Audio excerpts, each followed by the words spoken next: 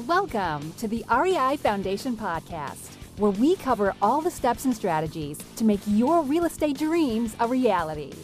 Now your hosts, Jason and Peely.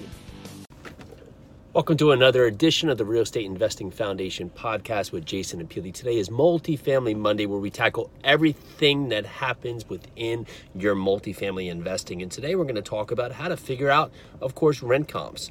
And we can make this very metric oriented or make this very simple. So from a metric standpoint, you can do a number of things. You can get CoStar reports, which breaks down comparable properties that are within the area. Also Reach reports, also do things that are looking, you can see Zillow, what's trending. And then past that, you want to look at other sites like Rentometer, which can give you metrics on what's renting within the area.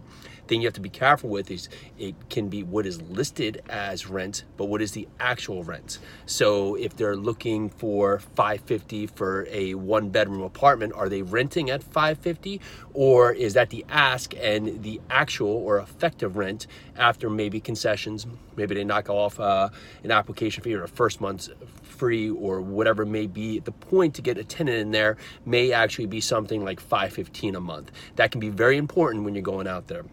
Now, if you have boots on the ground, or actually if you're investing locally, another way to do this, and this can be great from a perspective of learning how other properties are, one, operating, and two, getting to the nitty-gritty of anything and everything you can add on to your apartment complex, is either call up or just visit basically apartments that are in the area. And why can this be important is that if you're calling an apartment that's in the area and you're not getting into contact with anybody, or it's difficult to just get a response back, well, that's going to be pretty obvious that if you take on a comparable apartment building, that as long as you pick up the phone, you're doing a better job.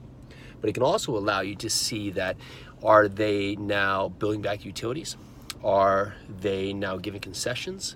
Are they offering any pet fees or any laundry hookups, or are there other additional income that they're tacking on that's working in their area that maybe your apartment complex is not? For example, we have an apartment complex where out of, I believe, 700 units in the area, our 94-unit apartment complex was the only one that was not allowing pets.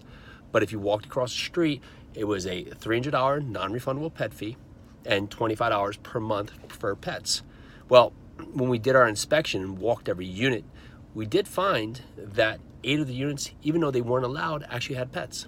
So simply put, you can put in conditions for pets, allow pets, basically perform to the neighborhood, and then in fact now get that extra income. On the flip side though, if you in your business plan is basically banking on going in and doing a rehab and increasing rents, or if it's an owner paid utility property, billing back to utilities, if you do this research and find that none of the other apartment complexes are doing this, it may be difficult for you to do it. So it allows you to basically internalize what you're going to be able to get out of your apartment building, find where the inefficiencies are on other buildings, and then maximize the efficiency on your building.